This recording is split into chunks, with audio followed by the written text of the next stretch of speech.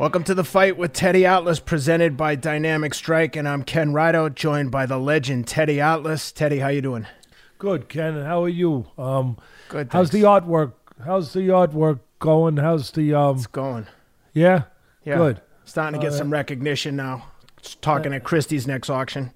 I'll tell you, it's nice. You got hearts. You got all kinds of Softens me up a things. little bit. Well, no, you're all heart. You're all heart. I'm trying. It just reminds us that you are. That, yeah, I like the way you keep. What do we have? Because the fans sometimes they can't get a hold of me, but sometimes I hear that they call in the foundation, and they ask what Ken's next. They want to know if there's a tip out there. What his next art might be that he displays. Oh, I've actually got a good one for them.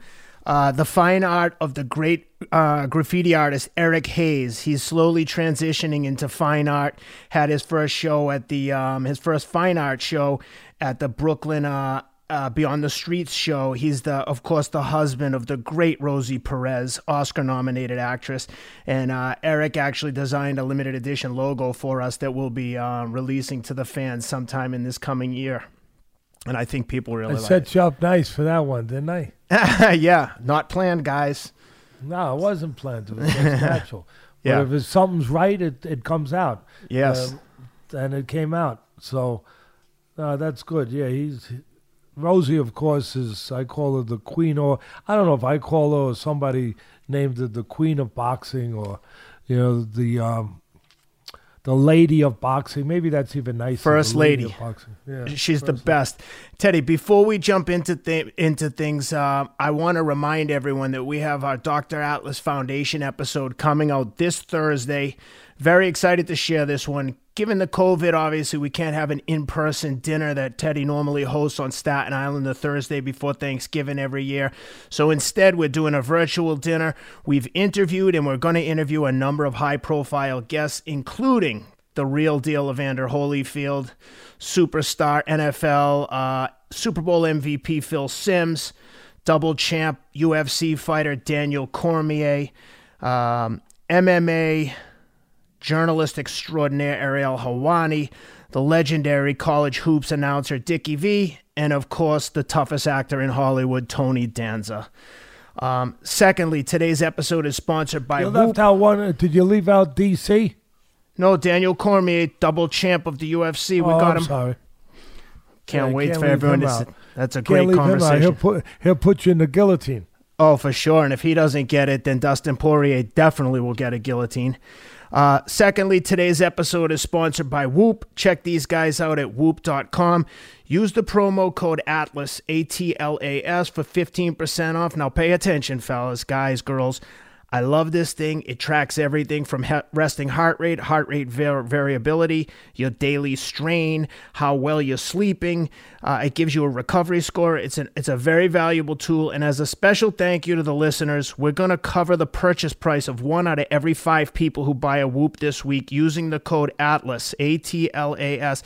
Just send your receipt to the fight at Hit Hard Media, HITHARDMEDIA, the fight at HitHardMedia.com, and we'll enter you into the contest. Also, for those who send it in, we're going to send you the code to join the Fight with Teddy Atlas Whoop team, and you can compare yourself against myself, Rob, and Teddy, and see how you hold up on the daily strain score. If you can beat us all, maybe we'll throw in another prize for you as well. I think when you see the scores, you'll be quite surprised. Teddy, let's get into things. We've got a ton of stuff to cover. Let me say one thing off of yes. this. Just thank you for mentioning the dinner, virtual dinner that we're going to have, Thursday the 19th, 7 o'clock. And the people know how to get on that, right? Because obviously I don't know what the heck. I'd wind up sending them to the cooking channel. I mean, let's be honest. I really, truly am, what is that called? Social media, computer illiterate, internet illiterate. The king of boxing Twitter. What are you talking about? Well, yeah, I do know how to Twitter. Well, I give it to Rob. I write it all up. I give it to Rob. I said, go get him, Rob. Go get him! But the info will be up there, right, Ken? How people are going to get on it. And I just want to say, Ken's right. We usually have 1,000 people to the dinner, sometimes 50 celebrities, 60 celebrities. We did the virtual one. Obviously, we have 6 celebrities, all telling great stories. I mean, really, Tony Danza was a fighter before he was an actor. Good puncher. He tells some great stories. Evander Holyfield, of course, talks about how he became the real deal. Had everything to do with his mom, a good mom, a tough mom. Phil Simms talks about his relationship with Lawrence Taylor and with Bill Parcells, and just how proud he is of his sons playing in the NFL. That Ken talked about that, asked him about that. They're just great guys. Helwani is the face of UFC with his show. DC is a legend. Daniel Cormier is a legend out there in the UFC, maybe the greatest light heavyweight of all time. And his road to get there, you just have to listen to it, really. If anyone gets down a little bit and says, gee, I can't make it, just listen to his story, how he made it and what he went through and what he overcame. The guy is an inspiration, I think, to everybody when you hear his story. And then you got the awesome one, awesome baby, Dickie V. Awesome baby. Dickie V, not only the great announcer, he was a coach, great announcer, legendary, iconic, but what a charitable man. I mean, anything he's done in the broadcasting business has been really over. He has more than surpassed what he's done professionally by what he's done as far as charity work. I mean, he really has. He's raised millions of dollars for cancer research in the name of his friend, Jimmy V, for the Jimmy V Foundation. Millions of dollars. I mean, this man is more than a guy who just screams, awesome baby. I mean, a lot more. So anyway, just if you guys could be part of it, there's no charge. If you want to make a donation, it's up to you guys. But you watch the show, you learn about the foundation, the work that we've done for 24 years, where basically we just help people that fall through the cracks. We've been doing it 24 years. Handicap ramp, bang, get it up for an invalid child living with a single mom, no insurance, or the insurance doesn't take care of it. Or they need to fly out of state for a treatment program that's not existing in their area. Bang, get them on a plane. We fly them out. We take care of it. And then the smallest, simplest things. A single mom living with 4 or 5 kids, and she's struggling, trying to make ends meet. It happens. It happens. And all of a sudden, her electric's being shut off. No, we step in, no electric being shut off. No way. And we step in, we pay the bill. And whatever, food pantry that we're running for senior citizens during this terrible COVID situation where they can't get out. So, again, I would just ask you, I appreciate you, I appreciate the hell out of you being part of this show, and I would appreciate if, I know you fight fans, that means you have hearts. That means that you care about heart, that stuff. And I just asked you to be part of it. That's it. Go ahead, Ken. The episode will be posting just like a podcast episode. It'll be premiering at 7 p.m. Eastern Time this Thursday on YouTube. Just like all of our stuff, you'll be able to find it if you subscribe to the show on YouTube and podcast networks. You'll see it coming up this Thursday, 7 p.m. Eastern on YouTube. All right, we got a lot of stuff to cover, Teddy, and a bunch of episodes. Good content coming up. We've got a Roy Jones, Mike Tyson fight plan we're putting up. We've got the foundation episode. So we're going to try to burn through a bunch of stuff here, but never sacrificing quality for timeliness. Let's jump into it. 2 weeks ago, or a week ago Saturday, we had Devin Haney in action against Yuriakis Gamboa. Yuriakis Gamboa, obviously a former superstar Olympian from Cuba, probably on the wrong side of of the career at this point. Devin Haney beat him over 12 rounds, got the decision. I think Devin Haney was probably hoping to stop him, given that Tank Davis stomped him in the last round when he fought him recently. Obviously, a lot of controversy with Devin Haney having an emailed WBC lightweight title, given that Teofimo Lopez just won the legitimate WBC lightweight title. I think we can all agree. It's an awkward position for Haney to be in because I'm sure he wasn't campaigning to have the belt sent to him, but nevertheless, that's what happened. What are your thoughts on that one, Teddy?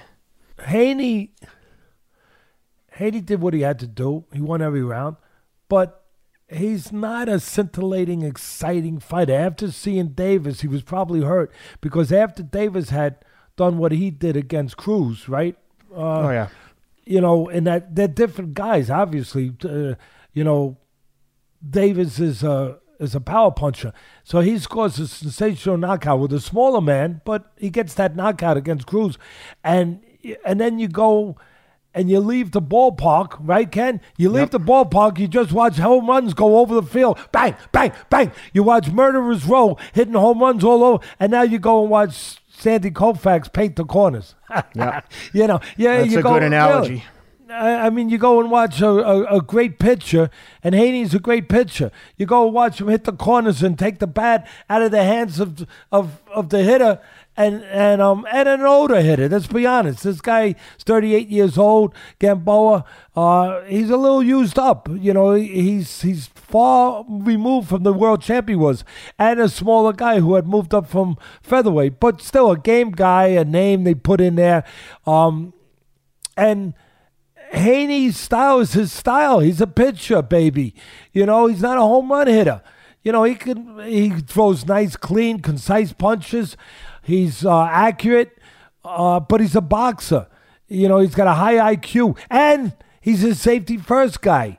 He's not putting nothing over the meat of the plate. He ain't doing that. If you want something over the meat of the plate so you can go, ha, ha, what? No, you're not getting that. He's not that guy to take those kind of risks. That's his temperament. I used to always say when calling the fights at ESPN ringside, always, I would say, you guys don't understand. You want him to do this. You say, oh, well, for this fight, he needs to do this. Yeah, okay. But his temperament has already been in there for 25 years, 24 years, whatever, 21 years, 20, whatever the age of the fighter is. That's his temperament. That's his makeup. That's his mentality. That's his personality. That's not changing. And the personality, the makeup, the temperament, you have to understand that of Haney is to be careful. Nothing wrong with it. It's got him a world title or whatever it is. But, you know, it's got him undefeated and one of the players. And it works. But he's not, you know, he's not going to be Jake LaMotta. You know, he's not going to be Tyson. He's not going to be that guy that some people obviously want that style. They want that instant gratification. No, this is a guy that he's going to knock out the lesser guys, but at the next level, it's going to be about outboxing the guys. Now, look, could you take a little shot at him and say maybe you should have stopped Gamboa? You know, I picked him to win easy. I thought he might stop Gamboa. I might have even said that. I don't remember. But I knew he would dominate. It's not hard to know. I mean, he was minus 2,000. That's a little tip-off. You don't need Teddy Atlas to handicap that one for you. But I thought he might stop him. Gamboa had been dropped 11 times in 10 fights, last 10 fights. You know, but Gamboa went 12 rounds with Tank Davis the fight before, got stopped in the 12th round. Gamboa showed a sturdier chin. I'm going to throw it out there. Listen, that's what we do. We put it out there. I would not do it to hurt someone. Irresponsible. But I'm only throwing this out there. Only because it's been mentioned. PEDs. Somebody mentioned, they said, do you think Gamboa is on that he's stronger? He was able to take. I know people are going to say, whoa, wow, Teddy just said PEDs. Yeah, PEDs. It's in boxing, guys. I got news for you. Little secret. It's out there. It's prevalent. It's out. Now, I'm not saying I have any information Gamboa was on it. I just know it was mentioned. A few people had tweeted out I don't know if it's legitimate or not, but I saw the tweet from a few different people of a protocol that was allegedly tied to Gamboa, talking about exactly what prescription he was on with HGH, testosterone, and a few other drugs. To be honest with you, from what little bit I know, it didn't really make sense for a boxer in terms of protocols, but, hard to verify if it's legit. All I'm saying is we're looking for an explanation why a guy that didn't have a good chin suddenly looked like he had a face. I'm not saying Haney's, is Ernie Shavers. I'm not saying that. I already said he's not, but he hit him a lot of clean shots, and Gamboa was getting dropped by lesser punches before. So could it make him stronger physically, mentally, that he believes he could take a punch better? Possible. But again, I just that it was out there.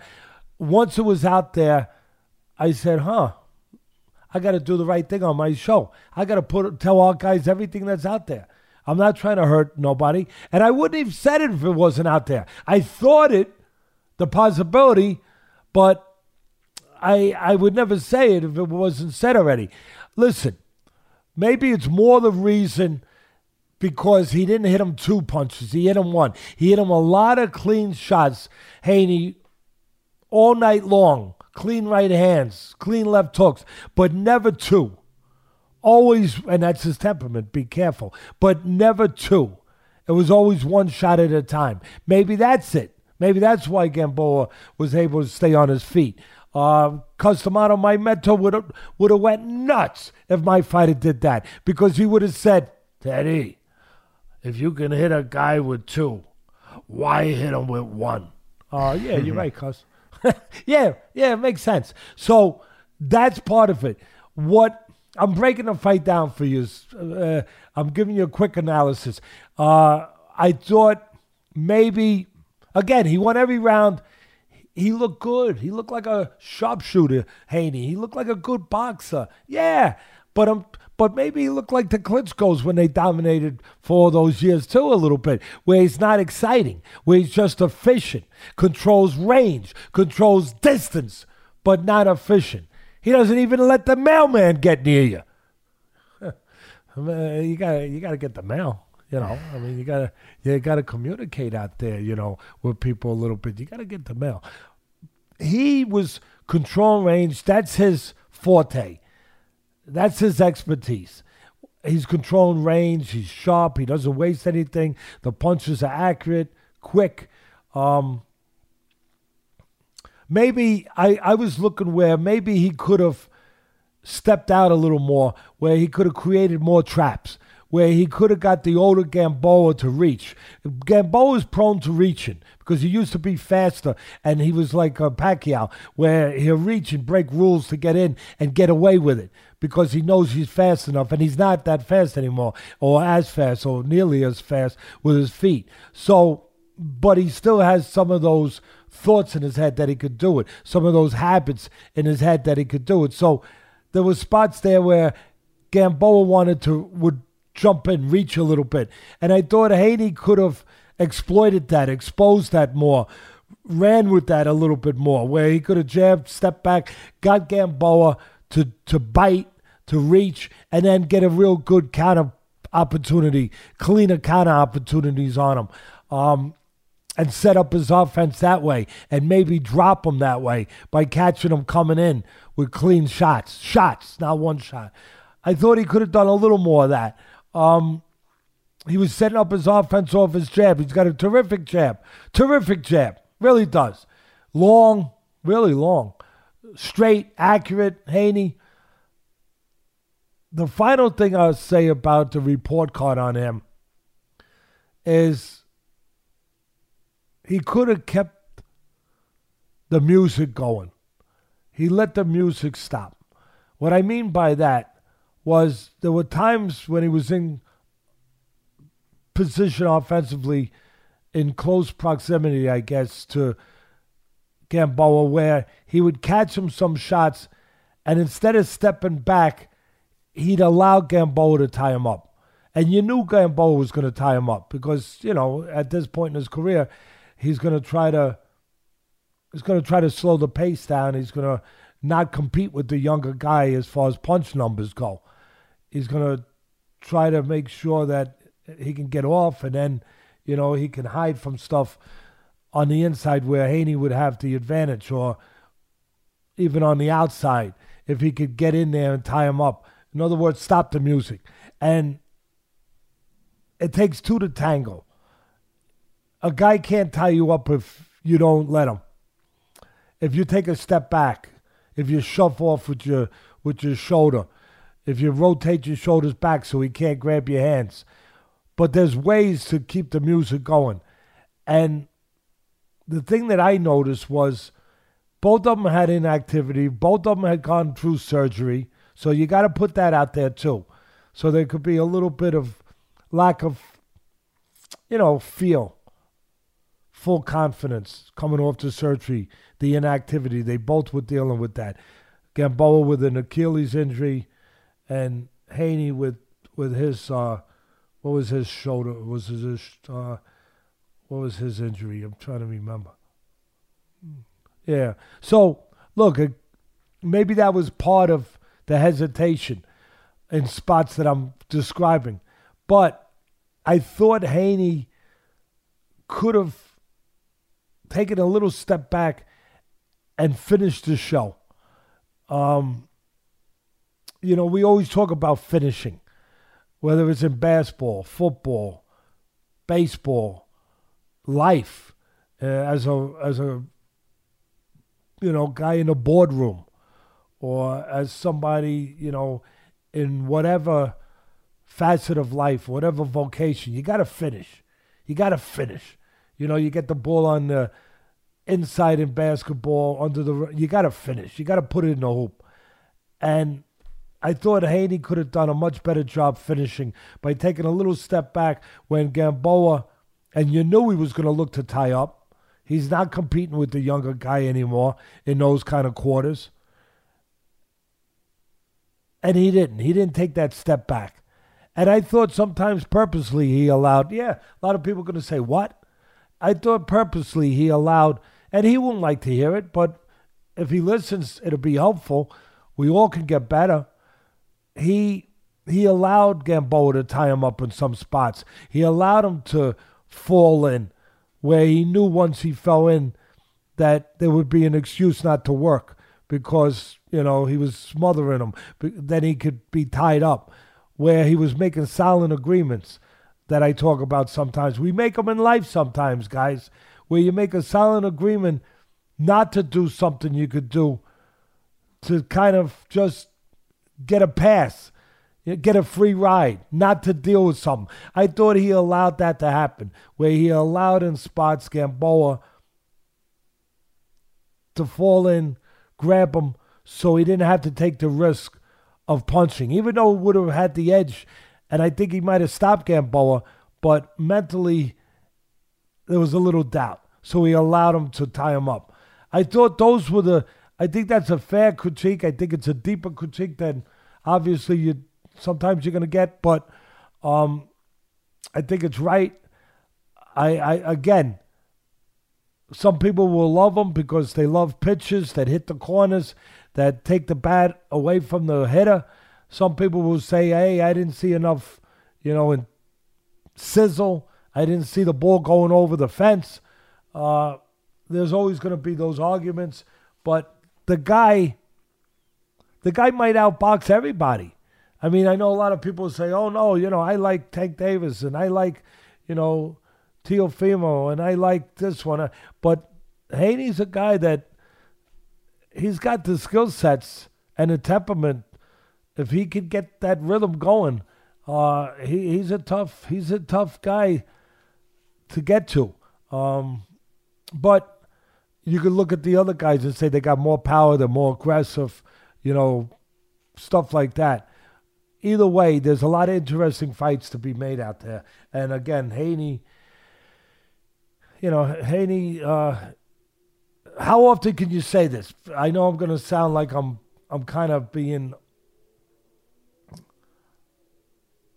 It's going to sound like I'm saying two things, and I guess I am. You could say that you give him a top record card for doing what he does, and then you could also take a shot at him and say, well, you should have stopped a guy 38 years old who'd been dropped 11 times, and got stopped by Tank Davis, even though it was in the 12th round. Tank Davis didn't look good that night. I don't know why, but he didn't look good. Maybe it was Gamboa. Maybe he was overconfident that night. Maybe he took Gamboa for granted. Maybe he had trouble making weight. I don't know what it was. I try to put all the possibilities. I know those are possibilities. Or maybe it was just he had trouble with Gamboa, period. But you could actually say, yeah, I wasn't happy he didn't stop this guy. He's a minus 2,000 favorite. He should have stopped him. Or you could say, wow, that guy is a great boxer. Yeah. Well, it's also a lot to be said for an old former champion showing up on one night. A lot of heart. Like Nonito Donaire did against the Monster. No one expected that from Donaire. A lot of heart by Gamboa. You're 100% very right. Much so. Let's go to this week. Nevada State Athletic Commission steals the show at Joshua Franco versus Andrew Moloney 2 rematch for the WBA super flyweight title. This was crazy. I mean, from everything that I could see, it looked like Moloney hit him with a series of jabs, hit Franco with a series of jabs, closed his eye up in, I think, the second round. In between the second and third, they stopped the fight.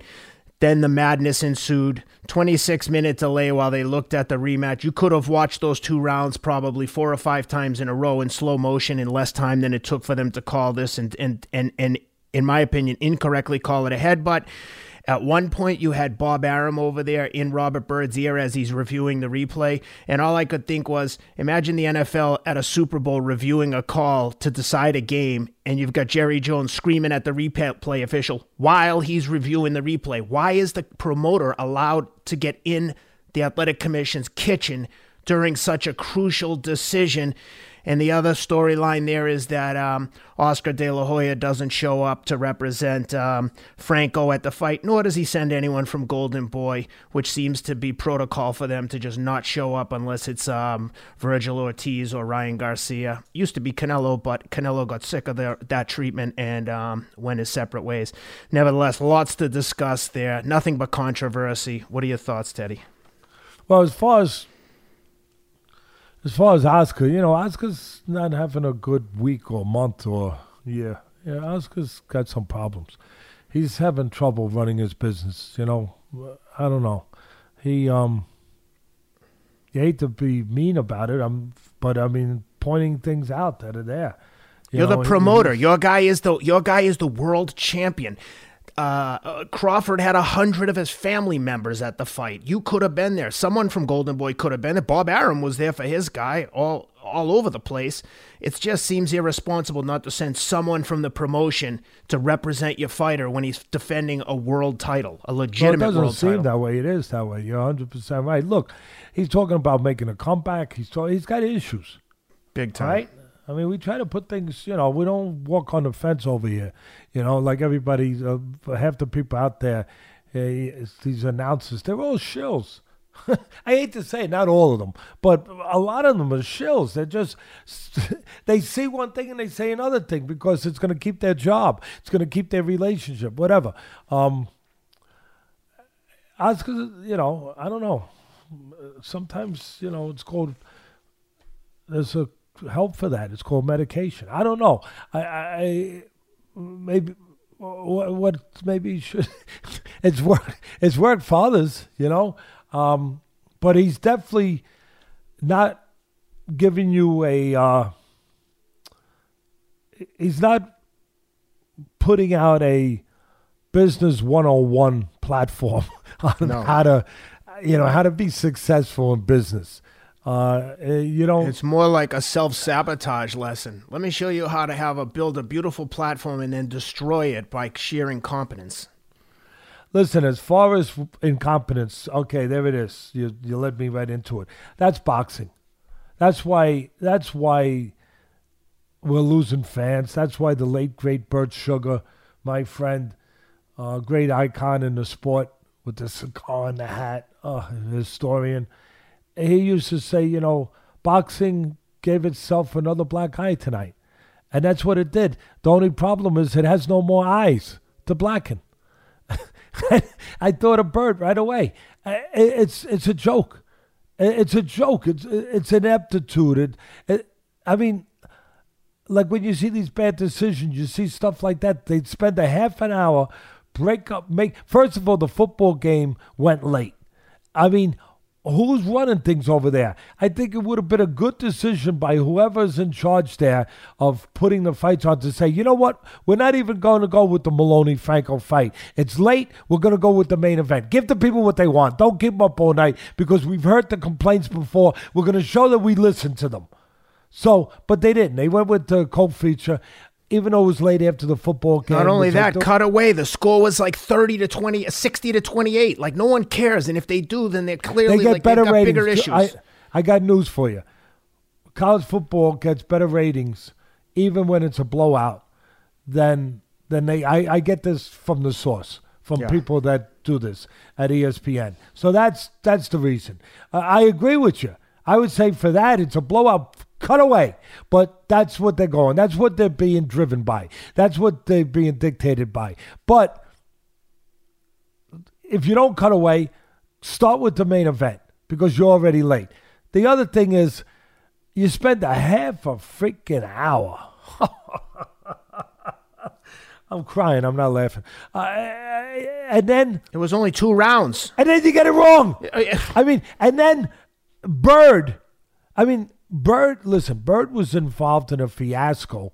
Rob can get it up there for us. But he was involved in a fiasco with doing a fight. It was Bradis versus Glowacki, right? Yes. And last year. I mean, it was terrible. It was terrible. He was the ref. I mean, let people see it for themselves.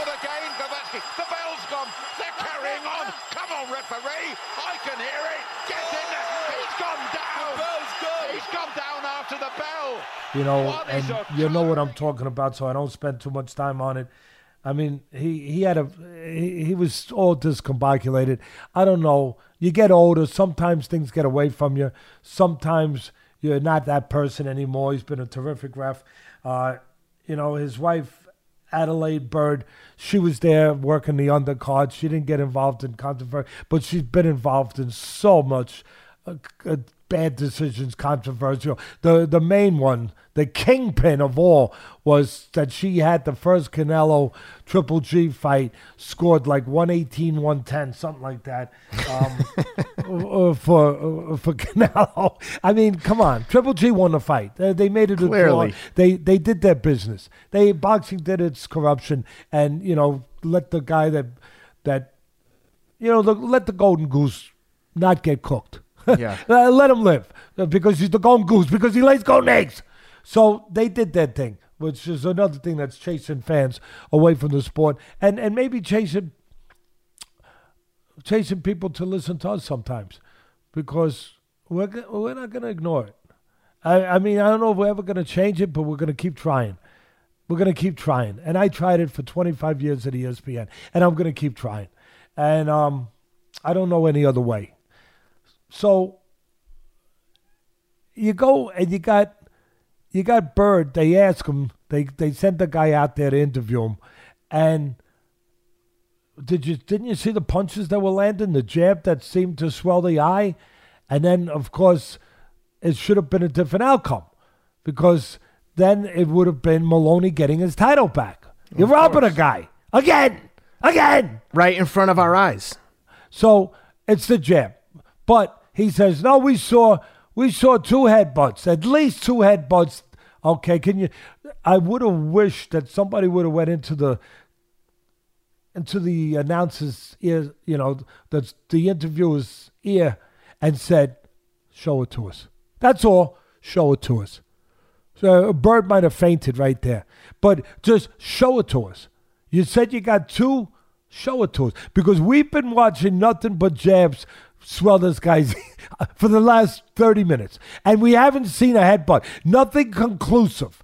That actually, we saw the head go forward, but we never saw it touch his eye or touch the head. Not to swell an eye like that. No. So, but we didn't even see it go all the way in. So, everybody's different. Some people have higher bones in certain areas where they're more prone to being swollen. I'm going to put that out there. But we didn't see contact. But we did see contact with the glove, with the jab. So just show it to us. Show it to us. You just said there's 2 of them. Show it to us. Even now, show it to us. It's 3 days later. Show us now. Or reverse it. The fight's over. I'm going to predict what's going to happen with boxing, with its ineptness, with its corruption, with everything else. I'm not saying it was planned, but they're going to overturn it quietly in a room. They're going to come out and say, we did the right thing. No, you didn't. The right thing would have been doing it right there. You got forced. Big difference. Big difference. Doing the right thing and being forced to do. Big difference. Big difference. It's, so it's like a guy gets caught red-handed in the stock market and robbing, whatever. I'll go easy. I'll go white-collar crime, whatever. Terrible. And he pays a $20 million fine. I did the right thing. What? You didn't do the right thing. You did what you were forced to do to stay out of jail. You didn't give $20 million because you had an extra 20 in your pocket. You did it because you didn't want to go to the pen. He paid $20 million, but he robbed $2 billion. Yeah, well, that's part of it too. That's true, Ken.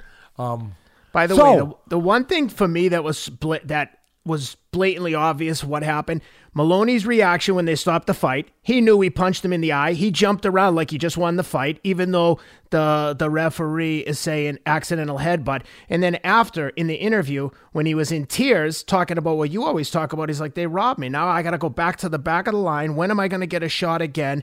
And he's like, look, I'm in the ring. I punched him in his eye. As soon as I hit the eye, I saw it start to swell up. You know that you could just tell, listening to him, the guy was being sincere, and he knows what happened. He was in there. He knows he didn't headbutt him. That's why I fight and I fought all those years at ESPN. I don't want a medal, but it didn't help too much, so I wouldn't get a medal. No, maybe one of those merit badges, those merit badges that I get for my grandson. They come in Cracker Jack's box. They're cool. You put them on there. It's a little merit badge. But I fought for them so hard because I knew what it meant. It wasn't like a baseball player get robbed of a base hit, and then he comes up the next inning and he can make up for it, and it doesn't change his life. But when you rob these fighters, and the reason people would say, oh, my God, Teddy goes after these guys. Yeah, because I know what it means. It means that they go to the back of their line and have to face thousands of punches again to get back there. And when they get back there,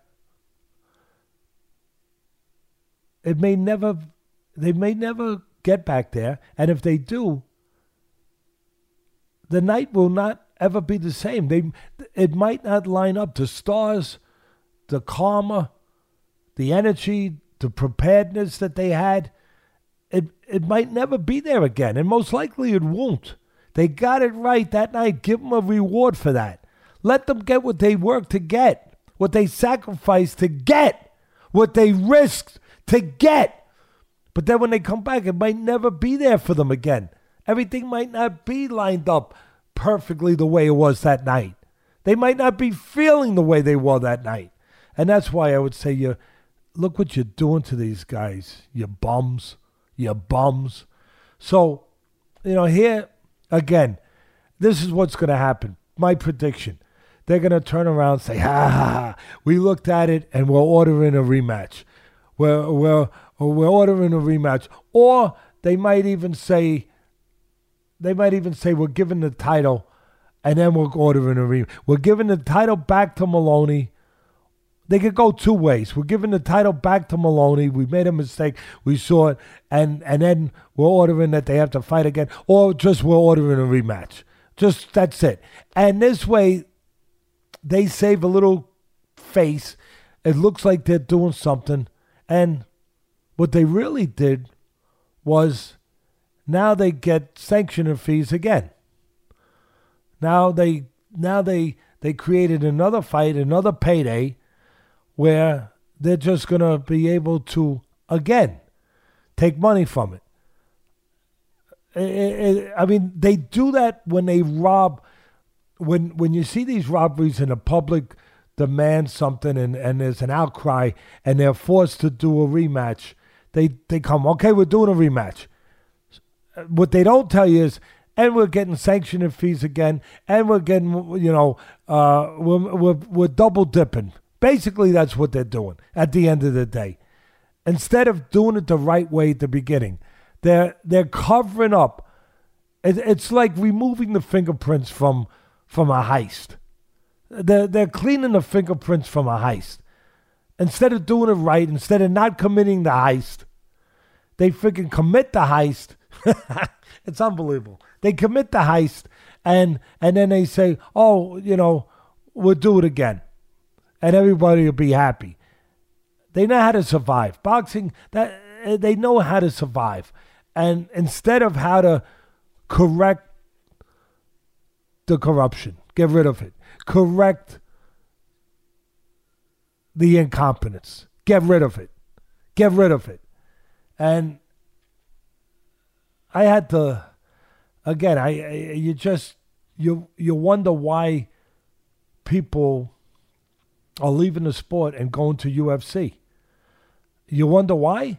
Watch that. Sit there for a half an hour. Watch what's right in front of your eyes, what's clear, couldn't be clearer. They keep you there half an hour instead of watching a fight, and then they come back with the wrong decision. What do you think people are going to do? What do you think? They're going to embrace that sport? Say, wow, that's why I love boxing. That's why I love boxing. Look at that. No, it's the opposite. And go ahead, Ken. Well, that brings us to the main event where Terence Crawford stops Kell Brook. I mean, you described it perfectly on Twitter. Kell Brook is a game guy. He's an elite fighter, but he's also been stopped twice with 2 fractured orbitals on either side of his face. And he looked great until he started getting touched, and it was as soon as Crawford landed clean, it was over. We'll talk about the drama between Crawford and Bob Arum. That's an interesting side story. But let's first deal with the fight. Terence Crawford stops Kell Brook. He looked awesome when he had him hurt. He closed the show. Crawford's an awesome finisher, like you said earlier. And credit to Kell Brook. He's tough as hell, but once the chin goes, it's kind of like you can't be in there with these kind of power punches like Crawford and Triple G and the likes and expect to stay around very long if they're going to connect. What'd you see? It was like that joke. You ever hear that joke where the guy jumps off to Empire State Building and he's falling down, and around the 50th floor as he's falling down, the guy looks out the window at him and he says, how am I doing? Good so far. And like, how am I doing? Good so far, good. Because they know what's coming. You ain't going to be doing good another 50 floors down. You're going to be splattered. And that's what this fight was about. And I said it on ESPN Live, on ESPN Sports Center that morning. I'm not sure the promoter wanted me to say that, but I tried to say the truth. I said that morning when they said, Teddy, tell us who's going to win and why. Crawford's going to knock him out because Brook is damaged goods. What? Yeah, he's damaged. Oh, you didn't hear that in the press releases? No, they love. He's damaged goods. He got knocked out twice. Got orbital bones broken, both eyes. And he was forced to submit in the one against Spence. When your spirit is broken for a fighter, I argue for anybody in life, it's worse than your bones getting broken. It doesn't heal. He had a broken spirit. You know what that's like? That's like taking an engine out of a car. You can roll it downhill for a while. As long as the hill's long enough, it'll move. Don't try to go uphill. Ain't no engine there. That's how I broke it down. I haven't gotten any calls from anybody over there yet saying, great job. You're right on the button there, Ted. I think it's coming. I think it's coming. I think those calls are going to come. But that's the only way I could see it. I know something, not just about boxing, but the human spirit. That's what this is about. It's always about that. It's always at the forefront. And I just felt that, the promoter, I felt that they ran a scam. I know that's strong words. I know. But I thought they ran their own little scam. They set up an optical illusion. They set up where it looked like a competitive fight. They needed to do that. The guy looks the part. He's strong. He looks good. It looked like they used his name. He's a former world champion. Once upon a time, he beat Porter, who's a viable fighter nowadays, right? A while ago, but yeah. So they set up a sting operation. Get that movie up there, Robbie, baby. The Sting, one of the classics. Young Paul Newman, and Robert Redford. Oh, well, you seen that, Ken? Yeah. Great movie. Great movie. They set up their own sting operation, Ken, where it's kind of like a mirage in the desert. You get told all this stuff. The heat gets to you a little bit, and you start seeing an oasis. Oh, you see palm trees and water. Oh, I can't get there fast enough. Oh, it's on free ESPN too. Okay, let me get there. And you get there, and what do you get? Sand in your freaking mouth.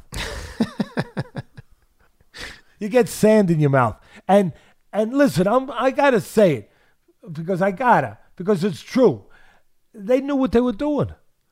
They got good numbers, I'm sure. It'll come out tomorrow, whatever.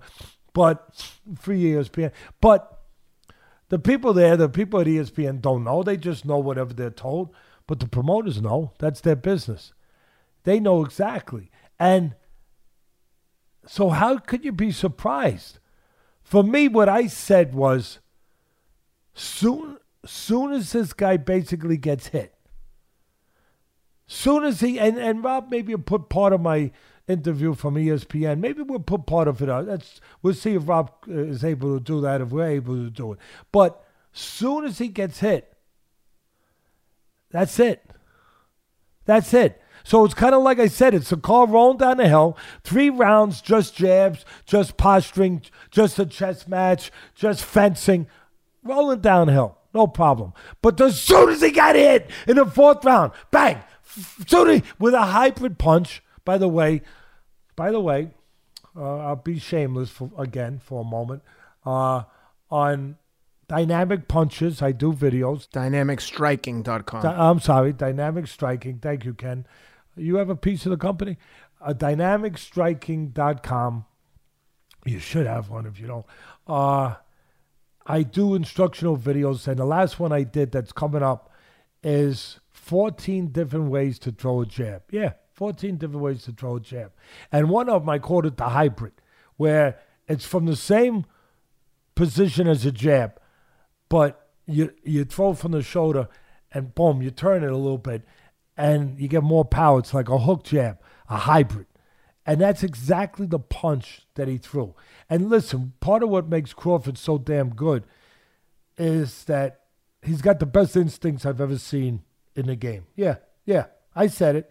The best instincts. He knows how to make it as he goes.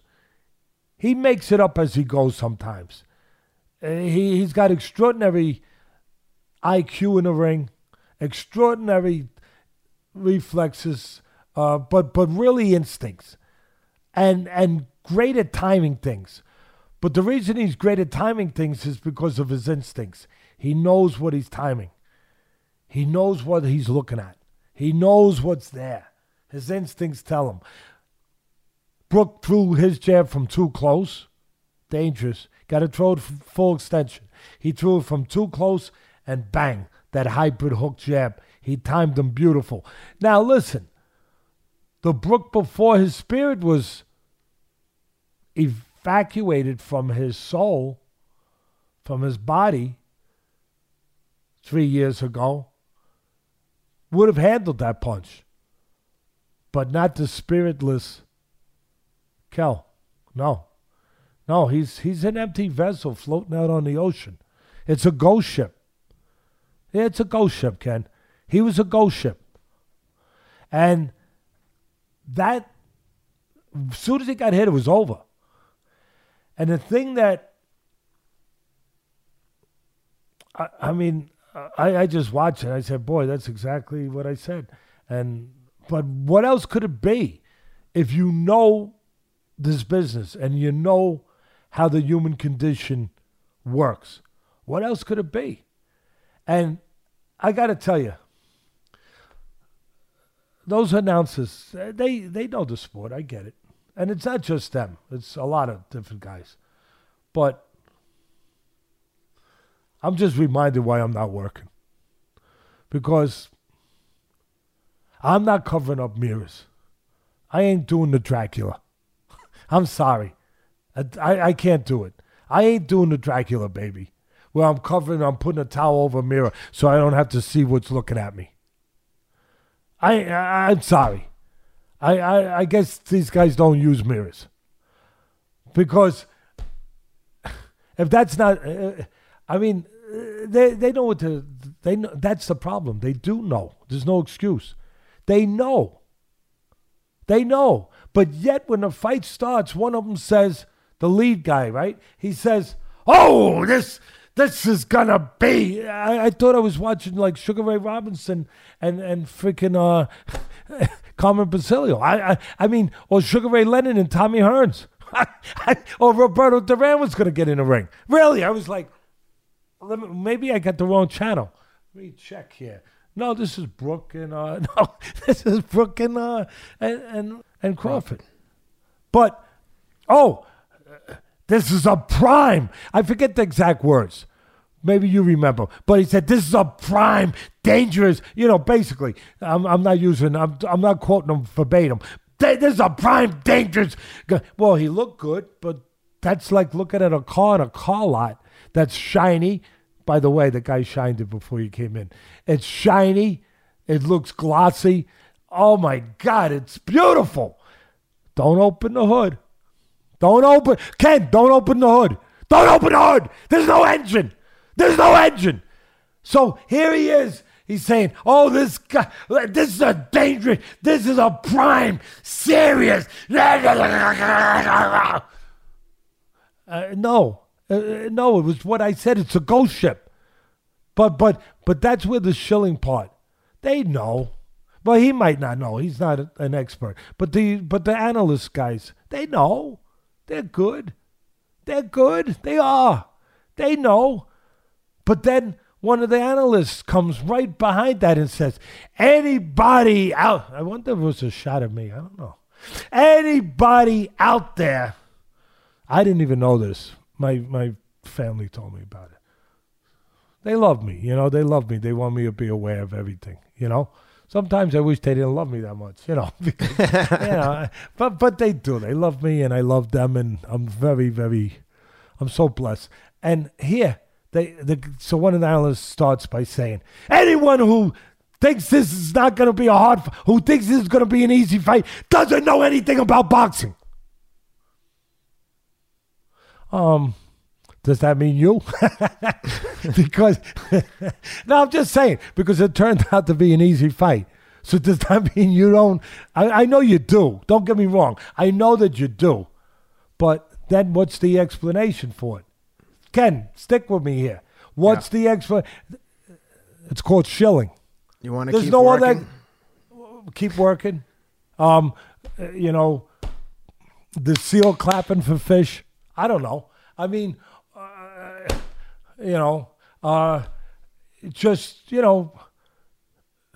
keep working. Keep working. Because, look, the promoter is the one who allows you to keep those seats. I know it shouldn't work that way, but it does work that way. The network is going to abide by what the promoter wants as far as it goes. Same thing with PBC, all those guys. It's all the same. The promoter is going to dictate to the network to a certain extent. To a certain extent, they have a lot of say over who is going to be behind the microphone. And, if it's not a guy that's going to promote their product, and I get that part, I do. But there's a difference between promoting your product and being honest. There's a little difference. You can promote the product, but when there are times when you know something is going to be along the lines of what I just said, well, don't you have an obligation to be honest? Don't you have an obligation to tell the public what you know? And in the end, maybe they look at it like, oh, no, you don't want to tell them not to watch. Well, or give them a reason not to. I get it. But if you're doing your job and you're just letting them know, they're watching anyway. They're there watching anyway, Ken. It's not like they're going to say, oh, I'm out of here. No, they're watching. But aren't they going to appreciate it a little bit? At the end of the day, isn't there going to be a payoff a little bit for the network that the fans will say, the guy told me the truth. So the next time he tells me something, which will wind up being positive about a great fight, I'm going to believe him. But the next time he says it's going to be a great fight, they're going to remember this too. And they're going to say, not so fast. But anyway, I'm sorry. I'm human.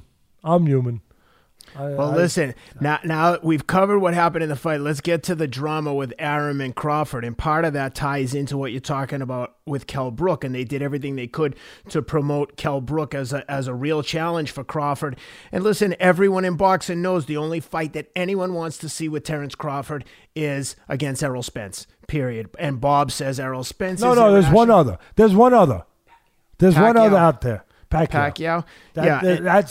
Because he's an icon. Fair. That being said, they seem to be on two completely different pages. Crawford has hinted that he's going to finish out the contract, which I think has a little less than a year left. And right before the fight, I think Lance Pugmire did an interview with Arum, and Arum said something to the effect of, who says we even want Crawford? He's cost me so much. I've lost more money on these last 3 promotions. I could build a house in Beverly Hills with the money I've spent promoting his fights. And then he went on to say, if Crawford promoted his fights the way Teofimo Lopez did and Manny Pacquiao did, maybe we would make some money on these fights. And all I could think was, fighter, promoter. Fighter, Bob's the promoter. Fighter is the fighter. I get that you want to promote yourself, but I mean, what else should Terence Crawford do? Take out billboards advertising his wares? I mean, the promoter. By contrast, if you watch the Katie Taylor fight this weekend on DAZN, after the fight, Eddie Hearn did an interview with her, and I thought it was the best example ever of a promoter promoting his fights. He just spoke eloquently of all the challenges out there. He talked of all the big fights he wanted to make. He just promoted the hell out of her. She just stood there and listened. But it was just such a contrast to the interview that Arum then did the next night with Crawford, and then again, they seemed to be on two different pages. It was very uncomfortable. Bob, after giving the interview to Pugmire the night before, is there talking about, yeah, we want to do Pacquiao, we want to do this, we want to do that, and Terence was just kind of standing there like, whatever, like they clearly are on two different pages, and that's heading for probably a messy divorce. What are your thoughts there? Well, I mean, it is funny to watch to promote anybody. It doesn't have to be Arum. Squirm a little. Yeah. He was squirming, but I got to say, Arum is he's very good at squirming. It's very he's been practiced at it pretty good, so he does it pretty well. Whereas somebody else, it might not look quite as good, but he knows how to do it. Listen. It was funny to watch him in the ring afterwards saying, "This is the greatest fighter since Sugar Ray Robinson, Sugar Ray Leonard. He could beat anyone." This guy, I was waiting for him. I wanted to say Bob, you left out Hercules. You left out Samson. You left out, I mean, he beat Hercules and Samson on the same night. You know, I mean, God almighty, this guy. But that's how some of them are. But he's saying all that after he said, maybe we don't even want him. But yeah. And that's why you can't believe a word the guy says. But I think Crawford knows that, to be quite frank. I mean, and most people that have been around the block a couple times. But look, I didn't come here to defend Arum, obviously. But I am here to say the truth, the whole truth, and nothing but what I believe to be the whole truth. Whether it's again with someone who I don't have a lot of respect for at the way they live their life, or whether it's someone I tremendously respect. If they're on the wrong side of it, I'm going to say it. If the other guy's on the right side, I'm going to say it. So having said that, I'm going to say let's not throw a pity party for Crawford. First of all, number one pound-for-pound fighter in the world for me. I always had him and Lomachenko, and I said you could flip-flop either way. But number one pound-for-pound for all the reasons I just said. Greatest instinctive fighter with instincts I've ever seen in my life. And great talent to go along with it and everything else. But this is a guy that has become a millionaire fighting low-risk fights. I mean, ESPN money has made him rich. And the money before Arum hooked up with ESPN too. They've made this guy rich and considered pound for pound the best in the world. And his resume is not the best in the world. I'm not knocking him. Again, I'm here to say one thing. 1 minute I might be saying the greatest thing about Crawford. The next minute I'm pointing out some shadows. That's what we do. If you're going to consider yourself fair-minded. And if you're going to get the respect of the public. So, yeah. He's a 3-division champion. But there's not one name there that you could point at to say that that's his signature legacy fighter or fight. There's not one. So somebody's trying to get my door over here. I'm sorry, I got distracted. For my grandson, I want to let him in so bad, and the poor thing, he's crying now. He just came home from school. But the thing is, and he is pound for pound, 3 years old, probably about 55 pounds. He is pound for pound the king. And my grandson out in Vegas and my granddaughter. The point here is that he's become a rich man without fighting a rich resume of guys. You know, and so there's not a pity party to be made here for him. And he made a choice, he being Crawford, he made a personal choice to re-sign 2 years ago, I think it was 2018, with Top Rank, knowing that Top Rank couldn't produce the legacy fights. They're all over at PBC. Al Heyman has them. Everyone knows that. Spence and Porter and Garcia, Pacquiao, and really the ones are what you said. It's only Spence and Pacquiao. That's the ones that's going to be the legacy fight, the bigger money fight. But this guy just got $4 to $5 million. I think it was $4 million, Crawford, the other night, to fight a guy who was a ghost ship. Really? Not bad. Not bad. And you don't even have to dive down, 10,000 leagues under the sea to find the treasure. You don't even have to do that. Just to jump in, yeah, reportedly Crawford got $4 million, Brook got $2 million for that fight. Pretty good payday for that fight. Yeah, I would say so. You might turn it down because you're in those special, those high numbers. So you might say no to it. I mean, how many Ferraris you're going to drive? For $2 million, for $2 million, I will definitely get in the ring with Crawford for $2 million. I mean, get in the ring. I just, yeah. Listen, look, again, that Arum has done a pretty damn good job. He's got the guy number one in the world. He's helped be part of that. He's made him a rich man. And he's fought low-risk fights for the most part. I mean, the biggest name was probably who? Khan? And Khan was a guy that always blew fights, big fights, always blew fights, and had made so much money he didn't care anymore. Khan was a good Khan. And Khan was really, he used to be okay, but he was, come on. Let's be honest here. Then he fought Mean Machine, and I would argue till my death that Ray Robinson in Philadelphia beat him. Yeah, listen, again. Beat Mean Machine. I'm not here to do work to help Bob Arum. He's beyond that point anyway. To help. I'm here to tell the truth. And so you can't just throw darts at Arum and knives and daggers at Arum for that. He's done. But I'm sure Arum's been telling him whatever he wanted to hear. Oh, yeah, I'm going to get you this fight. He's probably telling him now. Arum's going to do one of two things. He's going to let him go, which it's headed towards, or he's going to come up with more money, from ESPN money, his money with ESPN, his deal. His deal originally was somewhere around $92 million a year he gets, and it comes out with 52 fights. It comes out to somewhere around $1.8 million a show, something like that. Don't quote me, but I know it's been said that it's in that stratosphere somewhere. And then maybe it was adjusted with the COVID a little bit. Everybody had to adjust numbers with the COVID, but whatever. It's up to Arum what he wants to do with that money, who he gives it to. It's going to be hard to go to ESPN and say, give me more money, at this point in this environment and everything else after everything they've given him.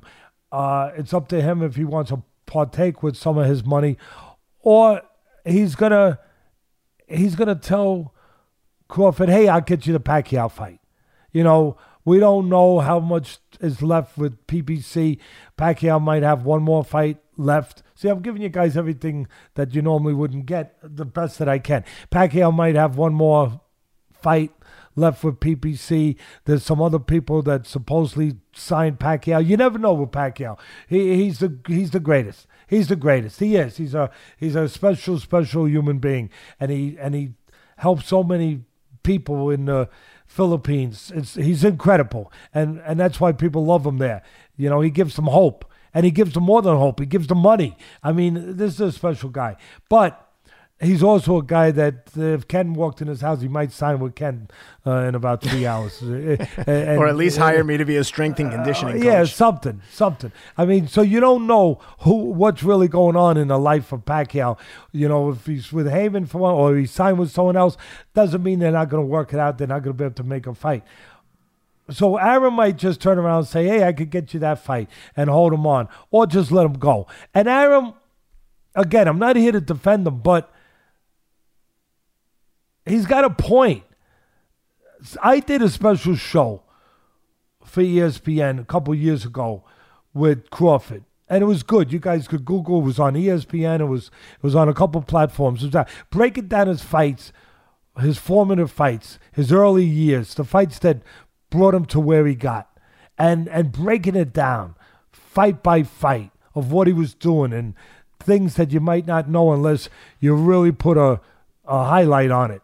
And that's when I realized how great he was instinctively. He was doing things when we did that piece, it was an hour, that I had to run the film back and say, do you know you did that? No, I didn't. Wow. Just unbelievable. So, but he doesn't make for great conversation. But here's the funny thing is, he's a smart guy, and he can make good conversation. He can if he chooses to. He can.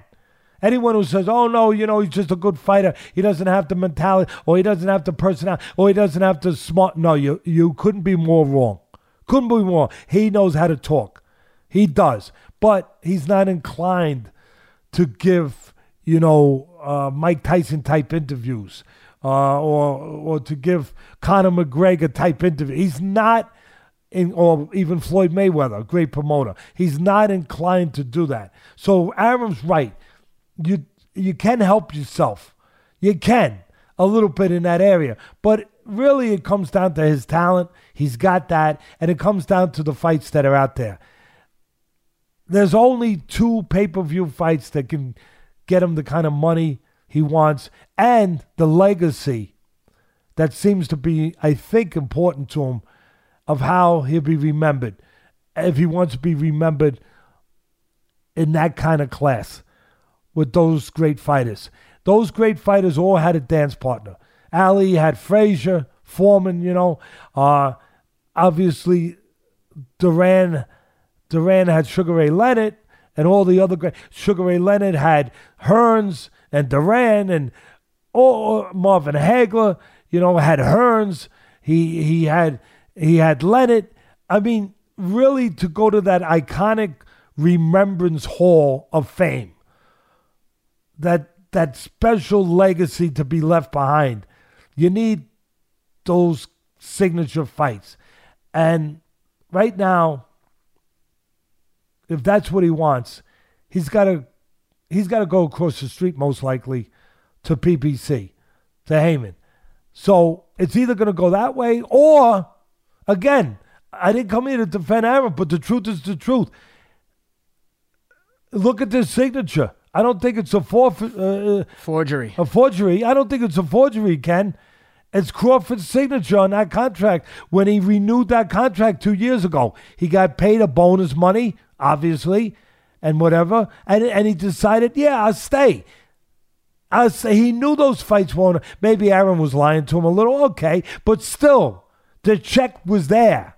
He took a check, he signed, he made an agreement to stay with Top Rank. So he made that decision. Now, before this thing ends, I don't know how much time's left. Sometime next year, supposedly, his contract will be up. Now, will Top Rank try to get extra months on there because of the COVID, saying, he had to miss time, so you should give us back? Yeah, they'll probably try to do that. But it'll be sometime next year, I guess, that his contract will be up. All right? For everyone out there, so you get up to speed on some idea, some way of getting your head around this. Maybe Aaron offers him another 7-figure bonus to stay.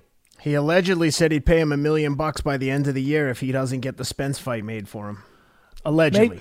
Maybe that'll become $2 million. I don't know. But maybe he'll offer, say, we could still make the Pacquiao fight, whatever. I'll find your fights, but give him another bonus, and maybe he stays in a barn. Maybe he stays in that stable because of that. Or maybe this legacy is that important to him. And as great as the $4 million that he's been picking up these checks, $3 million, $4 million, all these checks, and he's become wealthy, he'd like to get one like Garcia got when he fought Spence over at PBC. Garcia got around $14 million when it was all said and done. That's more than $4 million. That's $10 million more. So maybe he wants one of those. Now, I don't know if those checks exist anymore, because the way the Zone and PBC was throwing around money was like they were dropping it out windows. Get another movie up there, The Punisher. Get that movie up there, The Punisher, with John Travolta. When he went into the place up in the building, and he took all the dirty money from that Travolta and his crew were making, and he dumped it all out the window, and it was raining money. It was raining money. Well, it was raining money out of freaking windows with PBC and the Zone a few years ago, for the last few years. But that stopped. They caught that guy just like they did in the movie. They caught that guy that was dumping the money out there, and they closed the window. Get out of here. Get away from that window. So, but for a Spence fight, for a Pacquiao fight, they will find that money. They will, one way or the other. They'll bank on it with the pay-per-view numbers. And for those, none of the others, not Porter, not Garcia, none of those other guys. But for that, if Spence, we're taking for granted, shouldn't take for granted that Spence is going to get past Garcia. That hasn't happened yet. Good point. He's got to get past him. And he had that accident, so we don't know. We don't know what Spence is right now. But at the end of the day, if he wants to go for legacy and a huge check instead of $4 million, that's pretty huge anyway, but a $14 million check like Garcia get against Spence, and the kind of money that was there and was handed out in some of those fights. I mean, look at the money that Danny Jacobs, you could make the argument that Danny Jacobs, what was it, against Golovkin? I'm trying to remember which fight it was, but his manager, Keith Connolly, the money was there. What did he get him? He got him $17 million, or was it less than that? But whatever it was. I'm checking the exact amount, but it was Danny Jacobs against Triple G on the Zone. I thought it was 7, but maybe I'm wrong. Rob's looking it up. Yeah, I mean, there's always deals where you're taking some on the back end. Of course. Where if the numbers do good, that 7 can become 14 or whatever. Either way, he made life-changing money, Danny Jacobs. Life-changing money. And listen, again, Crawford has already made, but the money has been out there. So he wants to trade in what he's doing with Top Rank for one of those checks and one of those legacy fights. He's going to make the decision to do that. But again, before you bury Arum, and it's easy to bury Arum with some of his past, but before you do that, again, he under free will signed the extension 2 years ago, and he's never going to have to worry about paying his electric bill. Sounds like he might have been promised that these big fights were going to be made. That sounds like what most likely happened. Well, that's Arum's MO. On the rhetoric. That's his MO. And Danny Jacobs actually got the big money, I think, for the fight against Canelo, and then he got the double bubble with the Triple G fight as well. So he's made a lot of money. Yeah, I mean he got a couple big checks, and I'm sure Spence says, "Hey, I'm undefeated." Danny wasn't undefeated. I'm pound for pound number one. Danny's not pound for pound. And listen, those things are not the things that dictate that all the time. But I'm sure that somebody's in his ear telling him things like that. And again, you can't. Any fighter deserves whatever he can make. I always say that. I don't begrudge them one dime, Ken, because they take the risk. They get in the ring, like I said, for years at ESPN. You never know if you're going to get out of that ring with what you went in there with. Never. Never. Matter of fact, you can be pretty sure you're going to come out with less most of the time. Well, it'll be interesting to see what happens with all that drama. I'm sure we'll see it play out in the media here soon. Next up, some other boxing news that we wanted to cover. WBC creates the Bridger category between cruiser and heavyweight, 224-pound limit. And interestingly, they named Bridger after the young boy who was mauled by a pit bull this summer while protecting his younger sister, had his face all torn up. It sounds like this category was created probably for Usyk. But nevertheless, I'm sure you have a lot of thoughts on the WBC here. Yeah, well, I want to thank them for bringing another division to the game. I just want to thank them for that. We have 400. We need 401, right? We need more divisions. We need more titles. We need more belts. It couldn't have something to do with them wanting another division and another title so they could get another extortion. I'm sorry, I didn't mean to say extortion. How the hell did that word come out? Extortion fee. Gee, no. I meant to say sanctioning fee. I'm sorry. I'm sure that it had nothing to do with wanting to get another sanctioning fee. No, they got enough money. I'm sure that's not it. Listen, I don't know what bothers me more. I'm joking around, but what bothers me more is that they're daring to bring another division, another freaking title to a sport that, I mean, it's like, does a cow need another set of udders? No, I don't think so. Really, this sport doesn't need, it's already lacking in credibility. So you're going to bring another to make it lack more in credibility? To diminish the sport? To delete the sport? To dilute the sport more than it's diluted already? I mean, come on. Are you kidding me? But I don't know what bothers me more, Ken, that they're doing that or they're using the memory and the vision of a kid, a beautiful kid, a brave, true champion, little kid who saves his sister. I think it was his sister, or maybe it was a couple of his siblings. Saved his sister from being attacked by a dog, and he got mauled protecting his sister. Very badly. And I mean, what a beautiful kid. Yeah. And what a beautiful story. And what a champion of a young human being.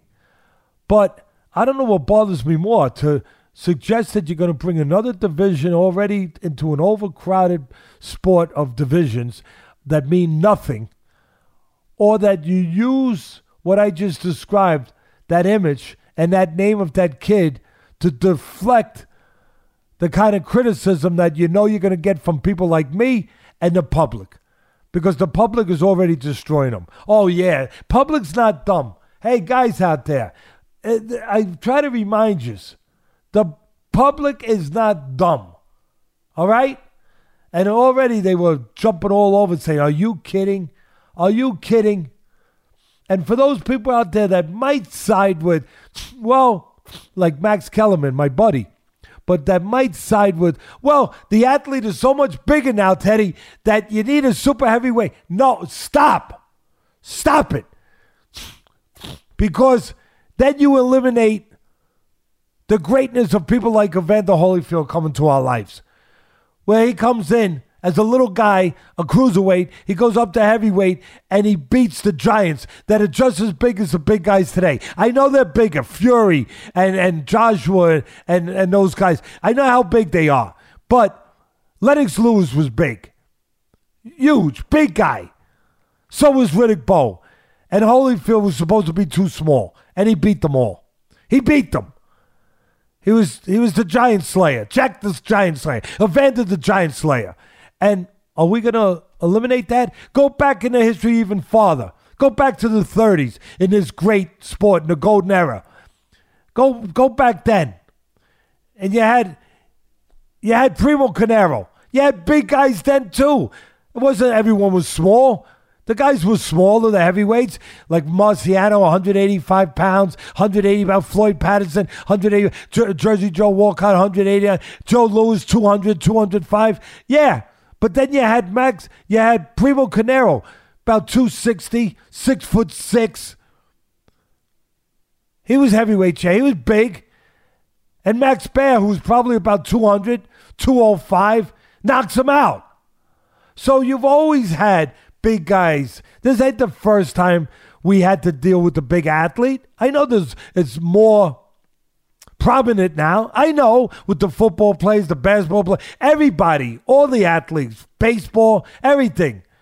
But you still have the special guys that come along and they make it in baseball when they're 5'6", or in basketball when they're 5'5", or something. Whether it's Muggsy, what was his name? Muggsy Bowles? Muggsy Bogues, Nate Robinson. Archie, what was his? Archie. Nate Archibald. Nate Archibald. Nate the Skate Archibald. You know, all these. You're going to say that they're too small? No, there was something inside them that was too big for you to say they were too small. Yeah. So what are you going to, you're going to, not to mention, you've already damaged the sport. Now you're going to damage it with the history of this sport, where when you think about boxing, you think about heavyweight. First thing you think about, heavyweight champ of the world. Once was the biggest, it was the biggest title there was in the world. Heavyweight champ of the world. And you think about, that is what was the North Star of boxing. That's what people thought of. The single baddest man on the planet. When Tyson made us think of that. The heavyweight champ of the world. Not the super heavyweight champ of the world. Not the super duper heavyweight. That'd be the next thing they come up. The super duper platinum champion. Stop it. You're going to take away more than you've taken away from the sport. Keep that history. It's important.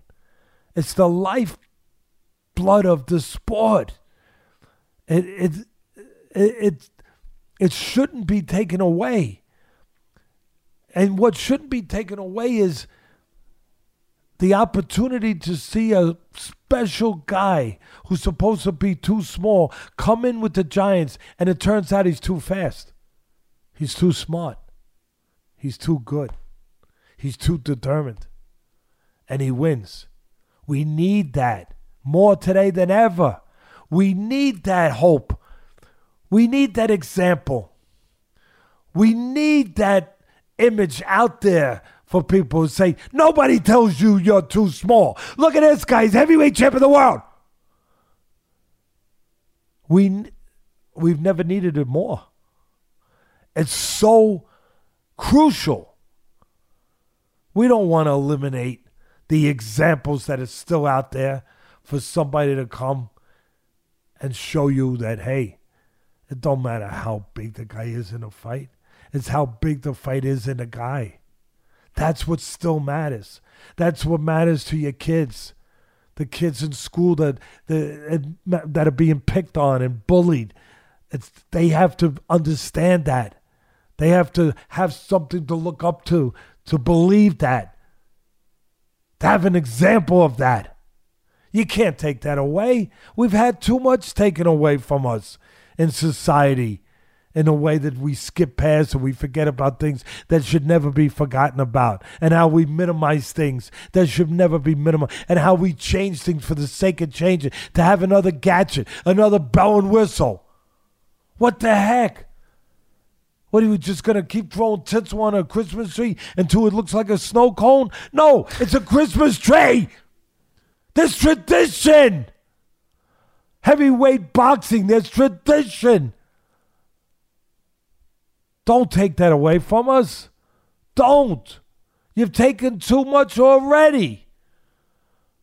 I want to see the next guy come up the pike, down the pike, and walk in the ring and show everybody, hey, I'm the next Evander. I'm the next Muggsy Bogues. I'm the next little guy that everyone said was too small. Except me. Except my mother and father when I was little. And look, here I am.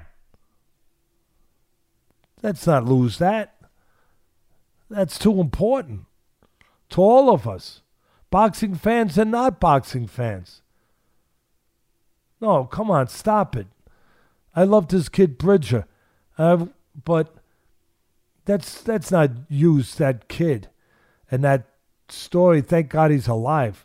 And that great heroic story to be able to get this to be passed where people will, allow it because you're using that to deflect the criticism that's there and to hide from the real reason why you're doing it. Are you giving the Bridger family the sanctioning fees that are going to come in for that new division? I could answer that. I think you could answer that, Ken. Doesn't make you... So.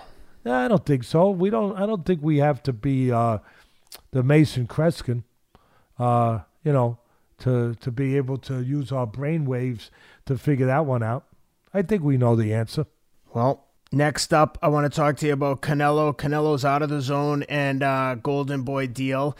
I'm kind of surprised how quickly and quietly that happened. Just like, yeah, okay, you had a. It was in the making, though, Ken. Right, but I mean, it just seemed to like it was in the making seemingly for only a few weeks, and then the next thing you know, it's announced. Nevertheless, I bumped into a DAZN friend the other day, and he said that most likely Callum Smith fight is going to happen. Eddie Hearn's working on it now. So it sounds like we're going to see Canelo and Callum Smith next. I would bet that that's what happens next. Canelo's got his own deal. He's going to be his own promoter. Sounds like it worked out for everyone with the exception of Golden Boy. And, yeah, what are your thoughts on that one?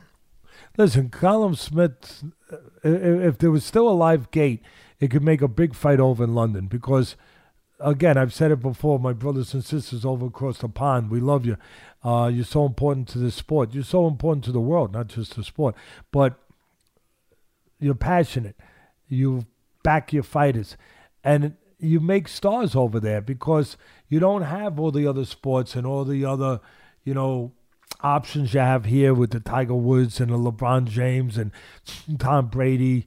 You remember that guy, Tom Brady, right, Ken? A little bit. Yeah. Once he left Ken's team, gone, done.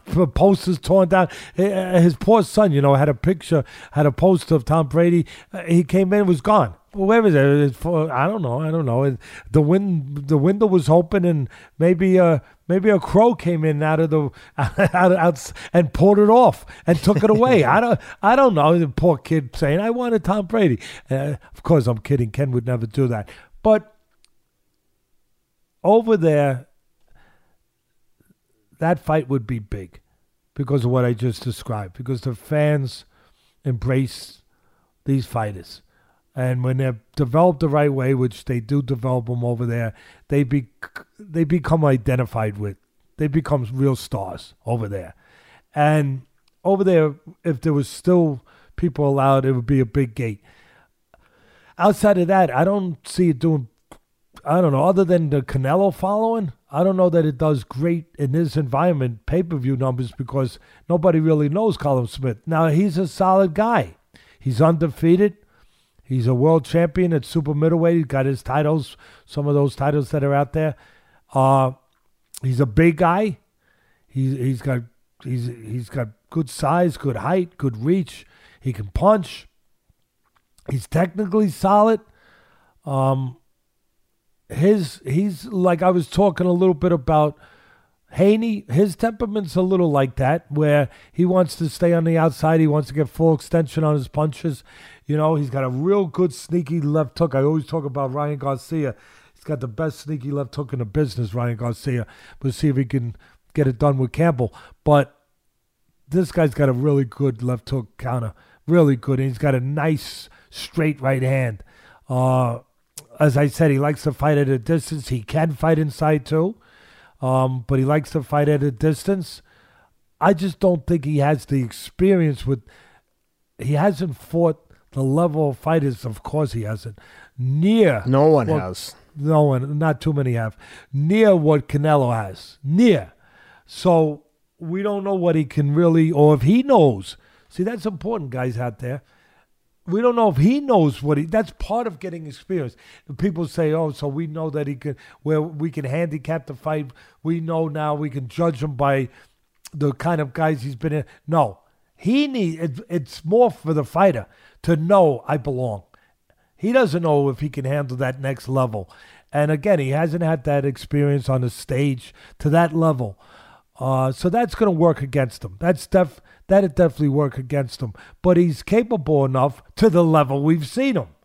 Again, why is Canelo rated so high in the pound for pound? Because of the level of competition we've seen him with, that he's been able to be effective with, successful with. We don't know that about Callum Smith, but we do know what I just said, that he's a guy that technically pretty good. He doesn't move his head much. He relies on blocking and controlling range, controlling distance really well. It's if that's his, you got to have something coming out of the box when you're starting something new and leaving Golden Boy, and that's something. Yeah, it's not, but it's something. That's right. You mentioned Ryan Garcia. His fight was postponed to December 5th. He was supposed to fight Campbell this month. Campbell tested positive for COVID. I mean, we've seen a bunch of people test positive for COVID and come back strong. Cam Newton for the Patriots. We saw Jamel Herring come back from COVID. So, I think that this should be okay, and I'm looking forward to seeing this fight. This is a huge, huge test for Ryan Garcia, in my opinion. It's better for the promotion. It's better for Garcia, as far as the numbers, if his money is locked into numbers a little bit or whatever. But it's better for the promotion. I don't know. If just to clarify, Teddy, it was scheduled for December 5th, but now it's been pushed to late December. Could potentially get pushed to the early new year. Yeah, it was scheduled for the 5th. And the reason why I say it's better, it might not be better for Campbell. I mean, hopefully he recovers and hopefully he's got enough training time to be 100%. And hopefully Ryan Garcia doesn't overtrain. Those things can happen when he was already in training, whatever. But it's better for the promotion, Ken. I'll tell you, because these idiots out there that do these things in boxing, some of these guys, I know they're not idiots. They're all wealthy guys that say, "Oh, Teddy, I got more houses than you have, so how could you call me an idiot?" Well, when you put 3 freaking fights on 3 different networks on December 5th on the same freaking night, I think something's wrong. I think that, the wheels are moving. Or you're just so arrogant and greedy that you don't give a freak. But, so it's better for the fans that now you don't have 3 freaking fights that you might want to watch, and you can't watch them because they're all on basically the same time for the most part, unless there's something with one of them being over in London where they show it earlier. But where you have them all on different networks the same night. So in that way, you remove one of the fights from the clogged calendar night of December 5th. That's good. That's good. Even though it had to have by COVID to do it, because it didn't happen by these geniuses doing it on their own. But I don't think this is a step up in class for. I've said it already on the podcast before. This is a step up in class for Ryan Garcia, but not so much a step up in talent, but in class. Campbell's a gold medalist. Campbell lost to Lomachenko. He was a world champion. He's a good boxer. He's a southpaw. He controls range, but he's not physically strong. Not that Garcia is, any kind of Heman, whatever they call that. He-Man. Not that he's, he's a young guy. He might not have gotten that man strength yet. But Campbell is not physically strong. I don't think it's a test in talent. I think it's a test in experience that he's going in there with a guy who's been there, experienced. So in that way, it's definitely a test from where he's been. It's not a huge test. Maybe it'll turn out to be a huge test. But for me, it's more just a test in experience that you're finally seeing him in there with somebody that, you want to see him with a more experienced, more accomplished guy. Yeah, and we'll do a full breakdown on that one right before the fight, because that's a big fight for the year, and I don't want to take away from our pre-fight analysis of that one, because that's going to be a good one, and you can go very deep on that, and I'm dying to hear your thoughts. But let's cover one more topic before we leave. A week ago Saturday, we had a big UFC card, Teixeira and Thiago Santos, UFC, same night as DAZN and Fox shows, and my God, those DAZN and the Fox shows were, to say they were bad would be an understatement. And on the same night as UFC put on another awesome event. I know you have some thoughts on that. So what did you see on that, on the UFC event, and what are your thoughts on the competing boxing cards? Let's start with that. Here's my thought. You've heard things like this before. You ready? Yep. Why bother? Very fair. Why bother? Why bother putting that freaking stuff on? It was a joke. Why bother? Why bother? I'm going to ask Rob. Rob, my man Rob, I've got you working a little bit today. Here, get me my favorite comedian. You know who he is. The name that I can't pronounce. Sebastian Maniscalco. Ken, you're like the Amazing Kreskin. See, I don't need the Amazing Kreskin. I used to love the Amazing. I got Ken. Got my own Amazing Kreskin. that fight with Ortiz on Fox, Teddy, you could have easily found a guy off the street to be better. Easily. Put a clip from Sebastian up. All right? This will speak for me. Put a clip up there, Rob, where he's saying his signature thing now. Aren't you embarrassed? Aren't you embarrassed? I mean, that's all I can say is why bother, and aren't you embarrassed to put that on, you networks, you promoters? Really? And again, that's why I'm not working at ringside, because I'm gonna, that's okay. I might hang out with Sebastian. Aren't you embarrassed? Aren't you boxing promoters embarrassed? You know? And then you'll be ringside. Well, not ringside. See, everything's ringside for me. You'll be sitting front row. You and Rob. Front row, baby. But listen, Teixeira. Wow, what a beast. And Santos. There was more action in one round in that fight than there was the whole freaking night of Fox in the Zone. Every fight, put it all together. Pile it on like a pile of, you know what I mean. And there was more action in the Teixeira Santos that night. You people, boxing fans, want to yell at me for talking about UFC? Look at that night. Exhibit A in the courtroom. Don't yell at me. Don't. If you have a valid thing, I'll take it. You don't have nothing valid. You put crap like that on, and it's been getting put on in boxing, and then you put on a fight like that on UFC, and you're going to tell me I should be watching the boxing? I should be talking about the boxing? No. Teixeira and Santos, there was more action in one round than the whole freaking night on both those freaking networks. It was amazing. Teixeira gets dropped by Santos in the first round. I'm hoping my memory, I should look at my notes so my memory doesn't betray me.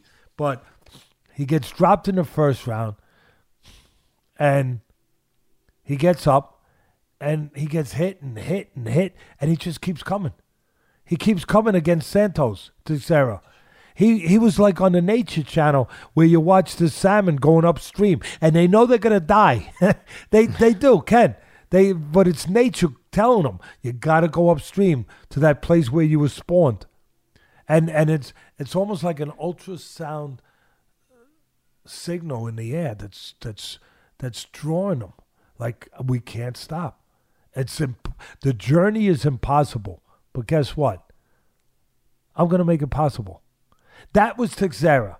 There was an ultrasound siren calling him to go through this, to keep coming, to not stop.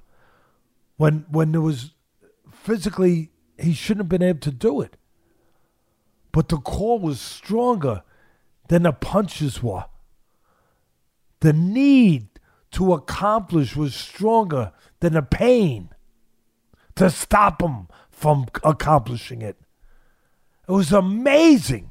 He just kept coming. That's what these guys do, Ken. He just kept coming.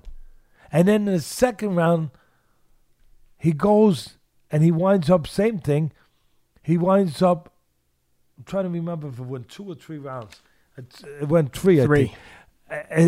The second round, same thing. And then he gets Santos into a chokehold towards the end of the round where Santos is gone, but he's not submitting.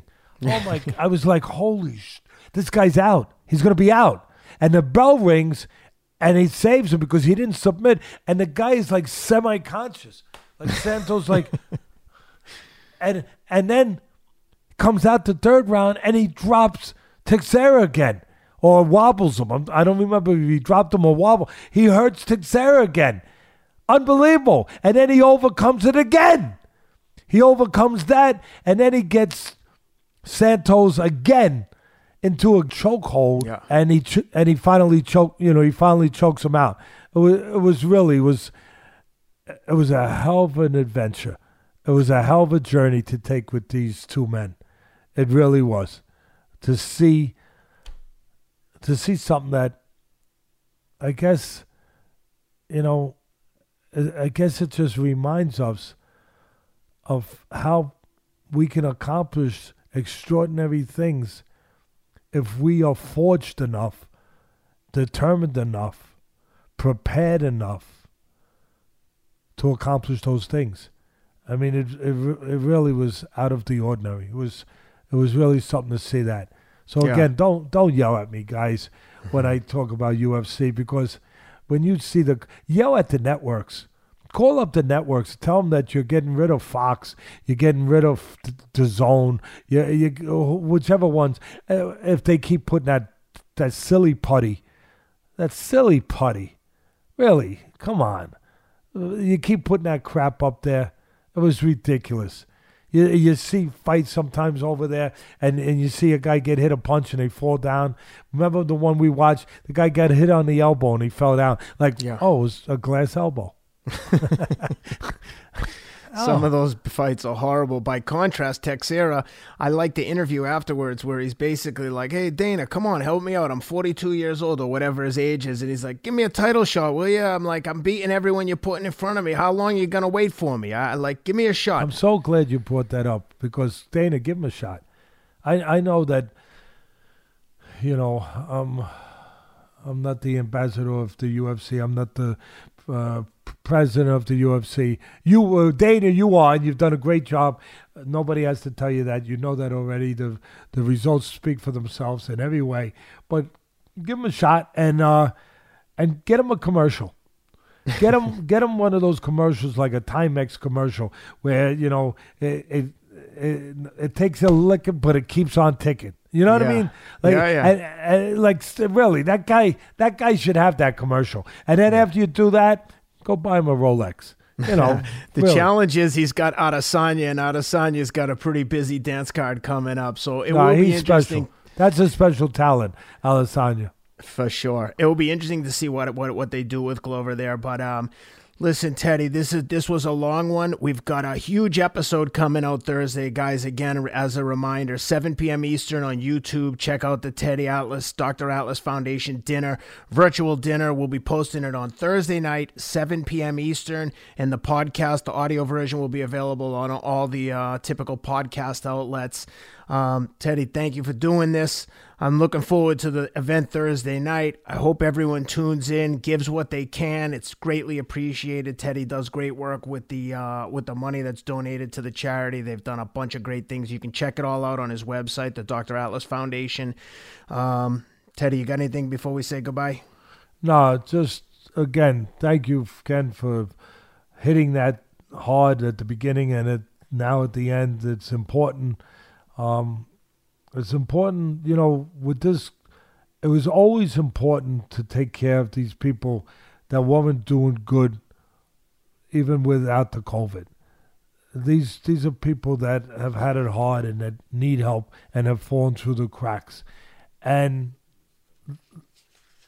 they needed help before. They need more help now. And with everything being the way it is, where everyone has problems, where we had to cancel all our fundraisers, the golf outing, the comedian night, all that stuff, just like other organizations had to do. One thing hasn't changed, though. The need. It's gotten even greater. So I'm going to do what I've always done, and I've always depended on, to ask you guys, you special people, to be there to work our corner, to help us in this fight and help us answer the bell, as you've done so many times, once again, to help our fellow human being. Thank you. All right, guys, thanks for being with us. We'll be back on Thursday. Take care.